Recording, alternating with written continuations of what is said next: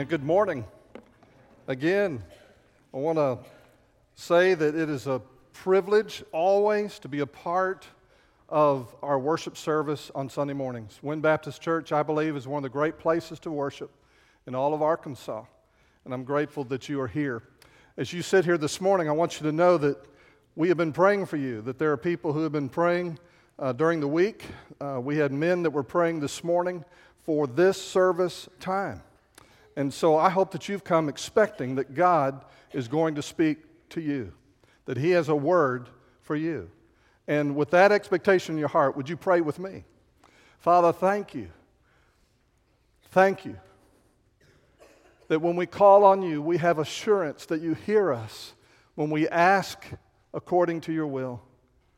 And for the dear one that's here, coming, seeking, hungry, thirsting for a word from you, we pray, Father, that you would answer their cry. Teach us now from your word. We ask it in Jesus' name. Amen. The title of this message is Grace is Never Fair. Grace is never fair. For the last several weeks, we've been studying in the book of Jonah. And here we are. We're on the very edge of Thanksgiving week. And we're going to study today, and then next Sunday, we will finish our study in Jonah. And so we have been giving our attention to that. As you have prepared for Thanksgiving, our church has done several things to get ready. We, of course, have prayed for you. Yesterday, we had dozens of teams that went out and delivered food boxes that you prepared. And I know Mike will probably say a word about that at the very end and give thanks for you. But I want to thank you as your pastor for the investment that you have made to encourage people during the Thanksgiving season, to let them know something of the love of God and the love of God's people. So I want to bless the Lord for you in that way. Little Johnny and his family for Thanksgiving went to their grandmother's house, and all the relatives were gathered there. And as he was sitting there and they served him his plate, he immediately began to eat. His mother was horrified. She said, "Johnny, you know you shouldn't do that before we pray. We always pray at home before we eat." And he said, "Well, that's what we do at home, but we're at Grandma's house and she knows how to cook."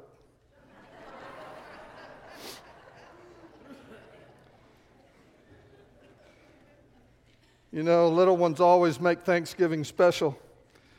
As we study in the book of Jonah and we get ready to think about Thanksgiving week, I think it's really appropriate that we're talking exclusively about grace today. Grace is never fair. As we've studied Jonah, we've seen how the word of God came to him in chapter 1, and he didn't like what he heard, and so he began to run away from God. He didn't want to go to Nineveh. Those were people that weren't worthy of God's grace. He didn't want to see them forgiven, and so he runs. And God pursues Jonah. He sends a great storm. He sends a great fish, and Jonah is literally arrested by the power of God. And Jonah gets a second chance, and God sends him to Nineveh, and God has this great revival. We saw this last week that occurs, and nearly a whole city comes to God. One of the great revivals in the Old Testament by a simple 8-word prophetic message that he preaches, and the whole city turns. Has to be in the life of a prophet the greatest moment of Jonah's life. This was what Jonah was made for. This was the great moment in his life. And was he happy about it? No. In chapter 4, verse 1, we see very clearly Jonah was not happy. It says, "But it displeased Jonah exceedingly, and he became angry. So he prayed to the Lord and said, 'Ah, Lord, was not this what I said when I was still in my country? Therefore I fled previously to Tarshish, for I know that you are a gracious and merciful God, slow to anger and abundant in loving kindness, one who relents from doing harm. Therefore now, O Lord, please take my life from me, for it is better for me to die than to live.' Then the Lord said, 'Is it right for you to be angry?'" Jonah is struggling with what God has done. And I wonder if you struggle maybe the same way with the grace of God. Because there's times where the wisdom of God doesn't seem wise to us. There are times when the love of God doesn't seem good to us. There are times when the grace of God doesn't seem right to us. Why do we struggle with grace? That's the question we want to explore today, because that's where Jonah is, and I believe that's where some of us are this morning. Why do we struggle with grace? Number one, it's outrageous. It's outrageous. We read verse 1, but if you go to the very last verse of chapter 3, verse 10, this is what we read. Then God saw their works, this is talking about the people of Nineveh, that they turned from their evil way, and God relented from the disaster that He had said He would bring upon them. And He did not do it.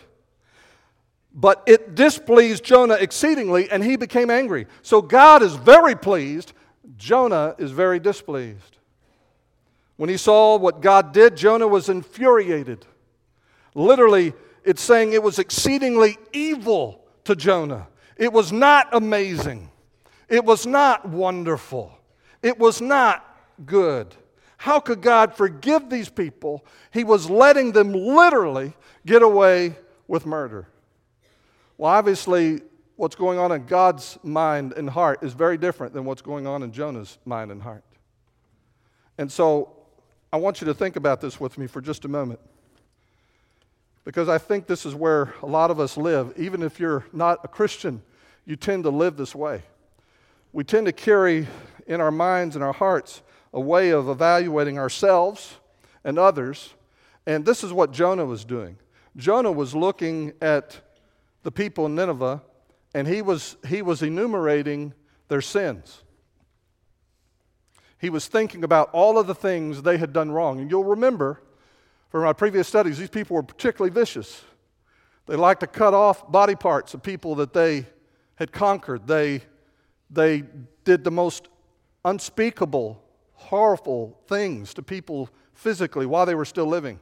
They made dying an art form, and they made it literally art on the walls of their buildings and on their homes. And they were very proud of it. And so if you think of their wrongs and you put a number to it, let's say you could count everything that these people did wrong and come up with a number like 25 trillion. Now, I don't know if that's anywhere close to all the things they did wrong. I'm not even sure that's close to everything I've done wrong. But we come up with a number and we see all the things that people do wrong. And then we compare that to what we do right. And in Jonah's mind, at the very best, the only thing these people ever got right, they got right one time. They repented. Now, that's how Jonah is keeping score. Jonah's looking at the situation from that perspective. And that's the way a lot of us look at our own lives. We struggle with grace, really experiencing the forgiveness of God because we see our lives this way. Some of you are sitting here today and you've never fully experienced the grace of God because you see, I did 25 trillion things wrong and I still do things wrong, and the only thing I ever did get right was say yes to Jesus. And you're carrying that with you. Now, for Jonah to look at that scenario and say God forgives them the 25 trillion things they did wrong, and in my mind he's thinking they only did one thing right, that's absurd, that's outrageous. There's no way, there's no logic to that. There's no way that that can be the way it ought to be. And so he runs. But here's the deal. Here's the thing that you and I have to understand, if I don't knock this off of here, is that God has a whole different way of looking at you and me. We look at our record. We look at the records of others. God is looking at our relationship.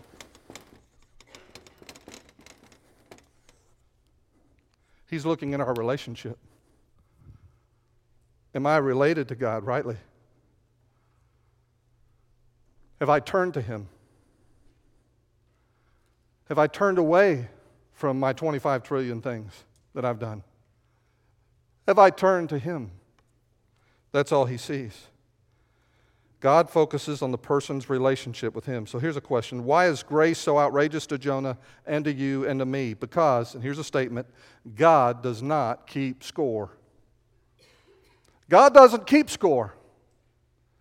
When you're without Christ, You're already hopelessly lost and cut off and hell-bound and without hope in this world. I mean, there's no reason to keep score. The game is over. But God doesn't keep score. We say, look how many bad things they have done. God's saying, look how they are turning to me. This is why Jesus was so heavily criticized when he's preaching and teaching, and it says all the tax collectors and sinners were coming to hear him. He wasn't keeping score. He shared salvation with the woman at the well. And we portray that as a lovely story of a man talking to a woman in a culture where men didn't do that. But you got to remember, she wasn't just any woman. She was a woman who'd been married 5 times and was living with a man at that moment. Jesus did not keep score in the relationship with that woman. He didn't condemn the woman caught in adultery. He didn't keep score with her. He offered salvation to a thief who is dying on the cross, who has no opportunity to get anything right except to say, God, save me. He didn't keep score with the thief. How many things did that thief do wrong? He saved a terrorist named Paul, who killed and persecuted Christians, divided families, imprisoned parents, took children away. God didn't keep score with Paul. And He'll do the same thing for you. He's not looking at your record. He's looking at your life and He's saying, will that man, will that woman, will that boy, will that girl, will they turn to me? Will they turn away from life without me? Will they turn away from their sin? Will they turn to me? Will they seek me? That's all the Ninevites ever got right. And the grace of God, when we see that, it's outrageous. It's outrageous. Number 2, why do we struggle with grace? Well, it's not only outrageous, it's also unfair. In the second part of verse 2, or the first part of verse 2, he says, so he prayed to the Lord and said, "Ah, Lord, was not this what I said when I was still in my country? Therefore I fled previously to Tarshish." Now, what's interesting about that verse is he refers to something that he said when God first spoke to him in chapter 1 that we don't have any record of. Do you see that? He says, "Ah, Lord, was not this what I said when I was still in my country?" What happens if you go back to chapter 1 is God speaks to Jonah and he immediately gets up, it says he arises, and runs. There's no record of what he said. But he apparently said something. Here's the first word to Jonah. Chapter 1, verse 2. "Arise, go to Nineveh, that great city, and cry out against it, for their wickedness has come up before me." Now, the moment God said that to Jonah, Jonah knew that Nineveh was in trouble. He's a prophet, man of God. But when he said their wickedness, their sinfulness, their actions, their 25 trillion things that they've done, it's coming up to me. And the moment that message came to Jonah and that he was to go and preach to them, he knew that there were certain dynamics that were in effect. For example, he knew their days were numbered. He didn't know what he was going to finally preach yet, but he knew that their days were numbered. Why? Because they were reaching the legal limit of sin. You know, there is a limit to what God will permit you to do against Him and against His Word and against His will. God will only let you run so far and for so long. There is a limit on what He'll allow a nation to be and to do before He draws a line and says, they have reached the limit.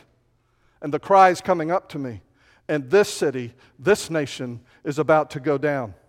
Now, he understood that dynamic. He understood that God spoke to Abraham in the Old Testament, and He said, look, your descendants are going to go off in a foreign land. They're going to be there 400 years. I'm going to bring them back. And the reason we're doing this time frame is they're going to be blessed. They're going to learn some things. They're going to come out of Egypt with all of this wealth. All that's going to take place. But here's the deal. The sin of the Amorites is not yet complete. They have not reached their legal limit of sin. And you as an individual, you have a limit. We even read about Christians having a limit. And when Christians are rebellious, when Christians are running from God, he says some will sleep, Paul says to the Corinthians. There's a limit. And so it's very good to recognize that. It's good to know that. Because I need to take sin seriously. I don't need to play around with sin. I need to be in a war with sin in my life. Because there is a limit. and the day's coming, and time is short. So Jonah hears this message, and he's saying, all right, yes, Nineveh is about to go down. And he doesn't want them to turn to God. He doesn't want them because of the 25 trillion things. He wants that thing that God is about to do to Nineveh. He wants that to happen. It's not fair that God would withhold his judgment. And he knew there was a possibility. The very fact that God was going to send a prophet to warn them means that there was a possibility it might not happen if they repented. And that was simply not fair. Jonah was saying, that's just too much grace. Too much grace. Why? Well, here's a statement I want you to jot down. Grace seeks my transformation, not my condemnation. Grace seeks my transformation, not my condemnation. Jonah didn't want to go because he wanted them gone. But God wanted them to go because he knew they might change. God's patient with you and I for this reason. That's why the hammer doesn't fall every time you and I sin. That's why there's nobody sitting here today that has experienced the full judgment of God for their sin. There is a day of judgment. There is a time where it's heaven or hell. There is a time where we are judged, and that day is coming where our scorecard will bury us. But God doesn't want to deal with the score, does He? And He is patient with you and me because He knows that you and I can change if we will turn to Him. That if I will trust Him, He'll forgive me for my sins. If I will trust Him, He'll put a new nature in me that will change me and make me a different kind of man. That if I trust Him, He will take me to heaven when I die. Peter explains it in 2 Peter chapter 3, verse 9. He says, the Lord is not slack concerning His promise, as some count slackness, but is long-suffering toward us. You know, why hasn't Jesus come back already? Why hasn't Jesus come back already? Why didn't He come back in the Middle Ages? Why didn't He come back in the early church when they were being persecuted so heavily? Why hasn't He come back within the last 100 years when more Christians have died for their faith than any other time in history? Why hasn't He come back? He says it right here. He's long-suffering toward us, not willing that any should perish, but that all should come to repentance. That's the only reason Jesus hasn't come back yet. He wants you to change. He wants me to change. He wants everyone you know to be forgiven and to know Him and to repent. God would much rather change you than condemn you. He is not waiting for you to fall. God takes no pleasure in the death of an evil or a wicked man. And He's working in the events and the people around you so that you might change. He was willing to send a prophet to Nineveh so they would change. He's also working on Jonah, but we'll see that in just a moment. Why do we struggle with grace? It's outrageous, it's unfair, and then thirdly, it's offensive. Grace can be offensive. In verse 2 again it says, so he prayed to the Lord and said, Lord, was not this what I said when I was still in my country? Therefore I fled previously to Tarshish, for I know that you are a gracious and merciful God, slow to anger and abundant in loving kindness, one who relents from doing harm. Now, if you've been with us since I've been here, you'll remember that in the fall 2 years ago, we studied a couple of verses in Exodus 34 where Moses said, show me your glory, and God said, I will proclaim my name before you, and He spoke these words. You remember that? What God wants you to know about Him, He recorded in Exodus 34, I think it's verses 6 and 7. And He said this, and these words, these descriptive words, were God's way of describing Himself. And it shaped the entire understanding of a people in the Old Testament regarding who is God. And Jonah knew this. And he's quoting that passage when he says this. I know that you are a gracious and merciful God, slow to anger and abundant in loving kindness. How does he know that? Because God said that's who He is. God said, this is who I am. And here's Jonah. And the first time God speaks to him, he runs and he flees to get away from going to these people in Nineveh because he wants them to get their scorecard. He wants them to get what they deserve. And God sends the wind, and God sends the fish, and he expels Jonah, and he re-ups on his mission, and he goes and he preaches this message that judgment is imminent. And then God watches, and the people hear the message, and it says they believed God, not Jonah. It says they believed God in chapter 3, and the whole city repented. And you know what Jonah does? I knew you were going to do that! God, I knew you were going to do that. That's just like you.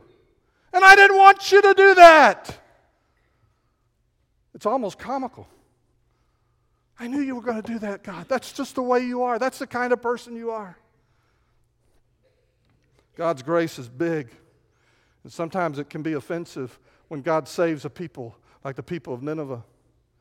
And who are your Ninevites? Who are the people around you that would kind of disappoint you if they got saved? You say, I don't know anybody like that. Really? Really? Is there somebody you won't talk to because you don't like them?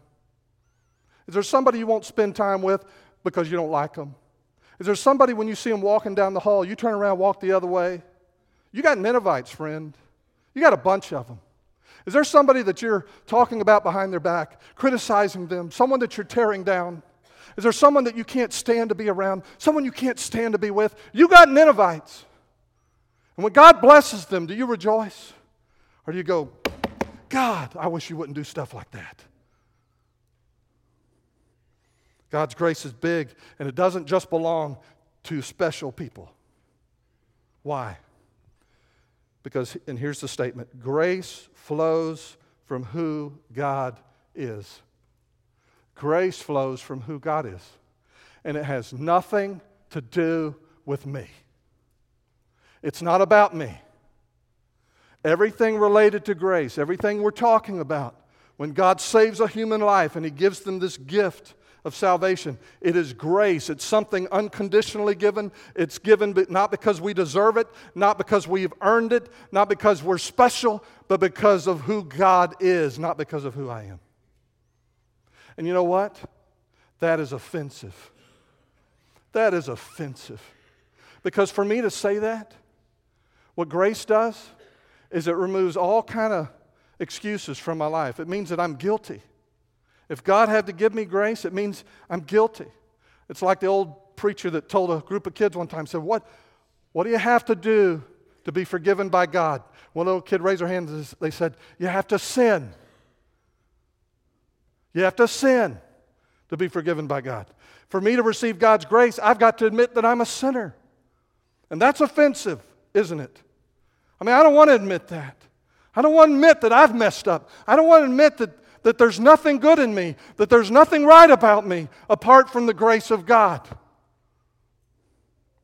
The need for grace reveals my guilt. The need for grace also reveals my helplessness. For God to give me grace means there was nothing I could do for myself. Absolutely nothing. I can't merit this. I can't earn this. I'm not worthy. I can't point to something and say, well, I did that. That made me worthy of grace. Grace is offensive. And you know, even after you become a Christian, some of you struggle with really experiencing God's forgiveness because you keep falling back into this mode of thinking, I've got to do something to make God happy with me. I've got to do something. I've got to do something. And we forget that the only thing you and I have, the only thing we will ever have, is the goodness and the salvation provided me in Jesus Christ. It is only His righteousness that saves me. It is only His death for me on the cross, for my sins, that removes those sins from my life. I couldn't die on the cross. I'd go straight to hell. I would never get out. Jesus dies on the cross, and He raises from the dead. He conquers the very penalty that my sins created, called death. He overcomes it. And so all I ever have, all I will ever have, is not what I have done, all my goodness, my works, my accomplishments. Phooey. That's a Greek word. All I ever have is the grace of God. That's all I've got. And if I'm not careful, that can be very offensive.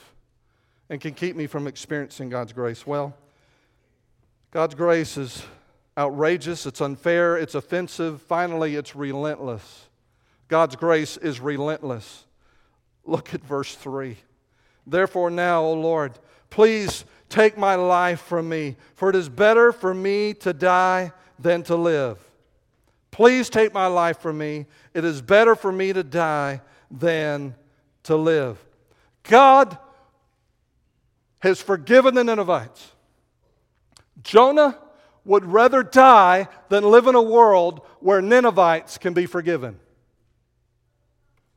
I don't even want to be in a world like that. I don't want to be a part of that. God doesn't mind giving me grace because I'm all right, Jonah thinks. Jonah doesn't mind at all when God gives him grace. But he doesn't seem to understand that when he gives grace to the Ninevites, that there's a message there that Jonah needs to understand.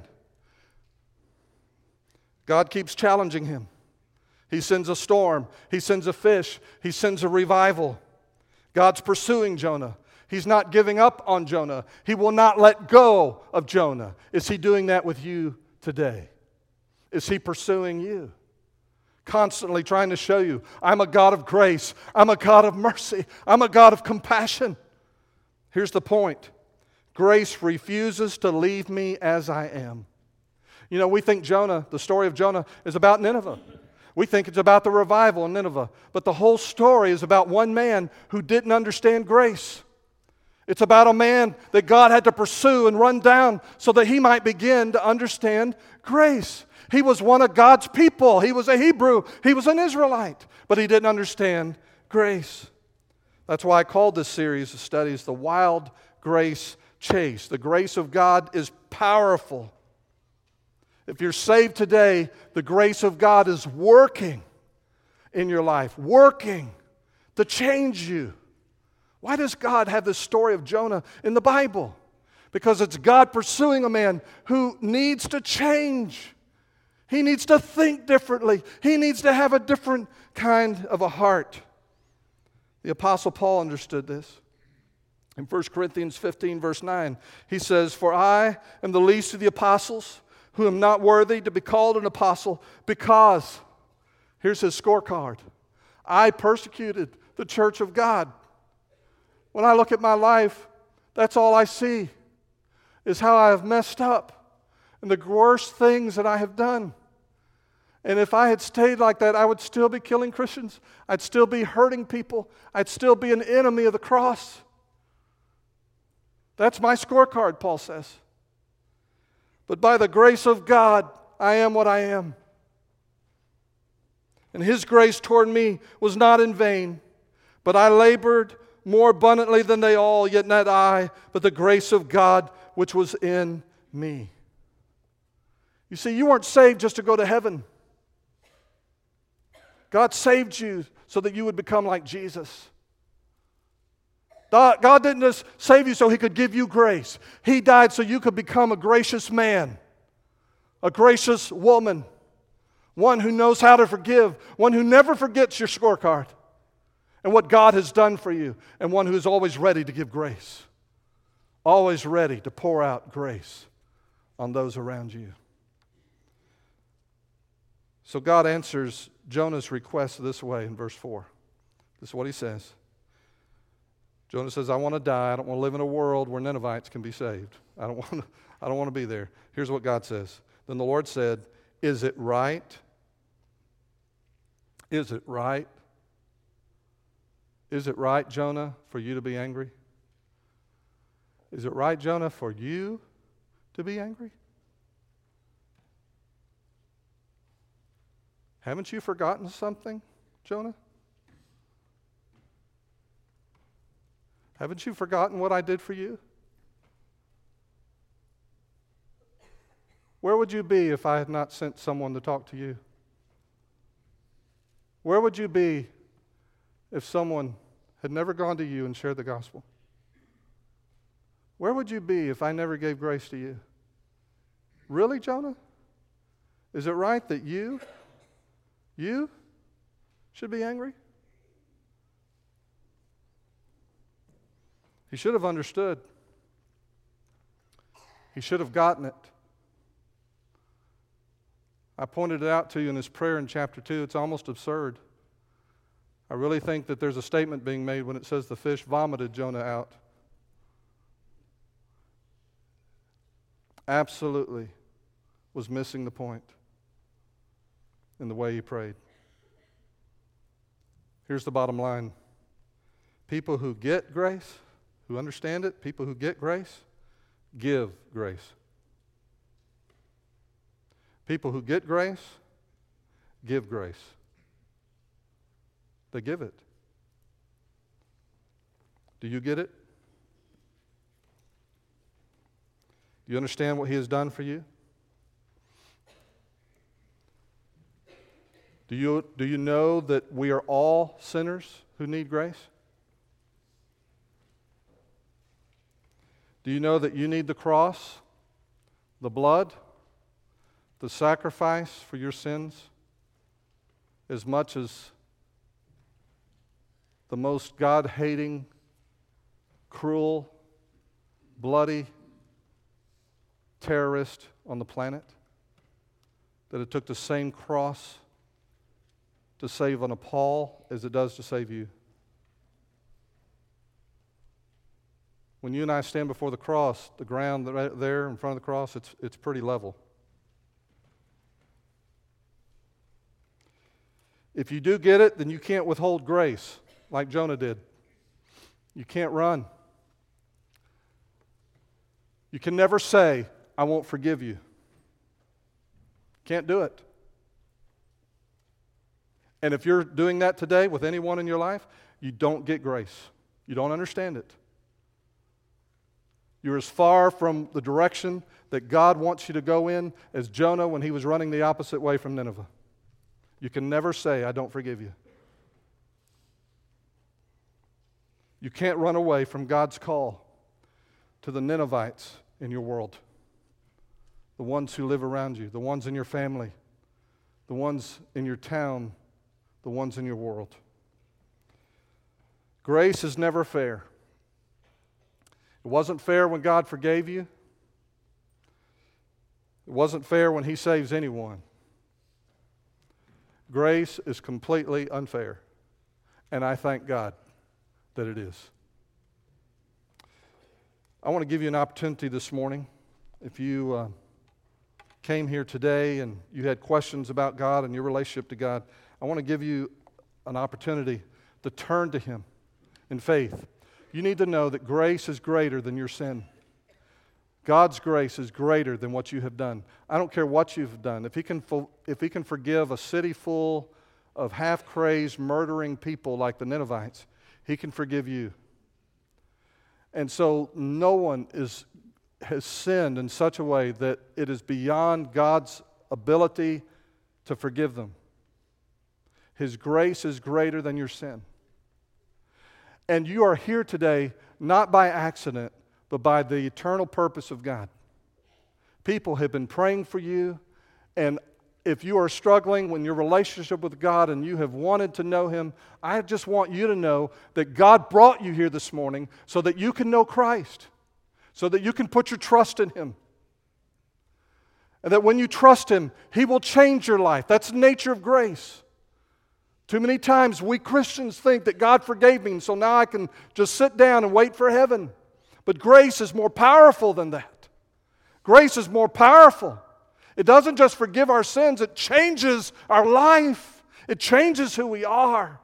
And so you say, I can't come to God because I'm too mean, I'm too bad, I fail too much, I can't stop the sins that I've committed, I've messed up in too many ways. You say, I can't come to God. You need to understand that you can't change without the grace of God. You can't be a different kind of man without the grace of God. You're going to keep doing what you're doing. You're going to keep being who you are unless you come to Christ and you receive Him. Jesus died for you on the cross so that He could change you, not just forgive you. And so do you need to be changed today? Do you need a new heart? Do you need a new life? He offers you that. That's the essence of the good news. The gospel that we preach. It's the thing being preached today in China where thousands of people a day are coming to put their trust in Christ. It's the thing being preached today in India where there are You know, in America, we have a lot of Baptists. There are almost as many Baptists in India as there are in America. God is saving people, changing people all over the world with this gospel that I'm preaching to you. And He wants to do this in your life. And so in just a moment, we're going to stand and sing, and there'll be pastors standing at the end of each aisle. We're just here to pray with you, to counsel with you. You say, well, I still got questions. Well, we'll open up the Bible. You can read it for yourself. You don't have to know where the references are. We'll show them to you. And you can read verses like John 3:16. For God so loved the world, which means you, that He gave His only begotten Son, that whosoever, anyone, whosoever believes in Him shall not perish, but have everlasting life. We probably won't yell it at you like that. But if you have questions, we'll share God's Word with you, and we'll help you understand. Whether you're in the balcony and you need Christ, or whether you're down here, you need Christ, we're here for you. We're here to help you. Maybe as a brother or sister in Christ, you just need to pray. God's put a burden on your heart for yourself, for someone that you love, someone that you care for, and you need to pray. And so maybe instead of singing, you may just need to bow your head and pray. If it helps you, I invite you to come and kneel at the altar steps. Grab a friend. Come pray together. But use this as a time to fully participate in responding to what God has said to you. Pray with me. Father, we commit this time to you. This is a time where we open up our minds, our hearts, and we want to know individually what it is that you want us to do next. What is the next step?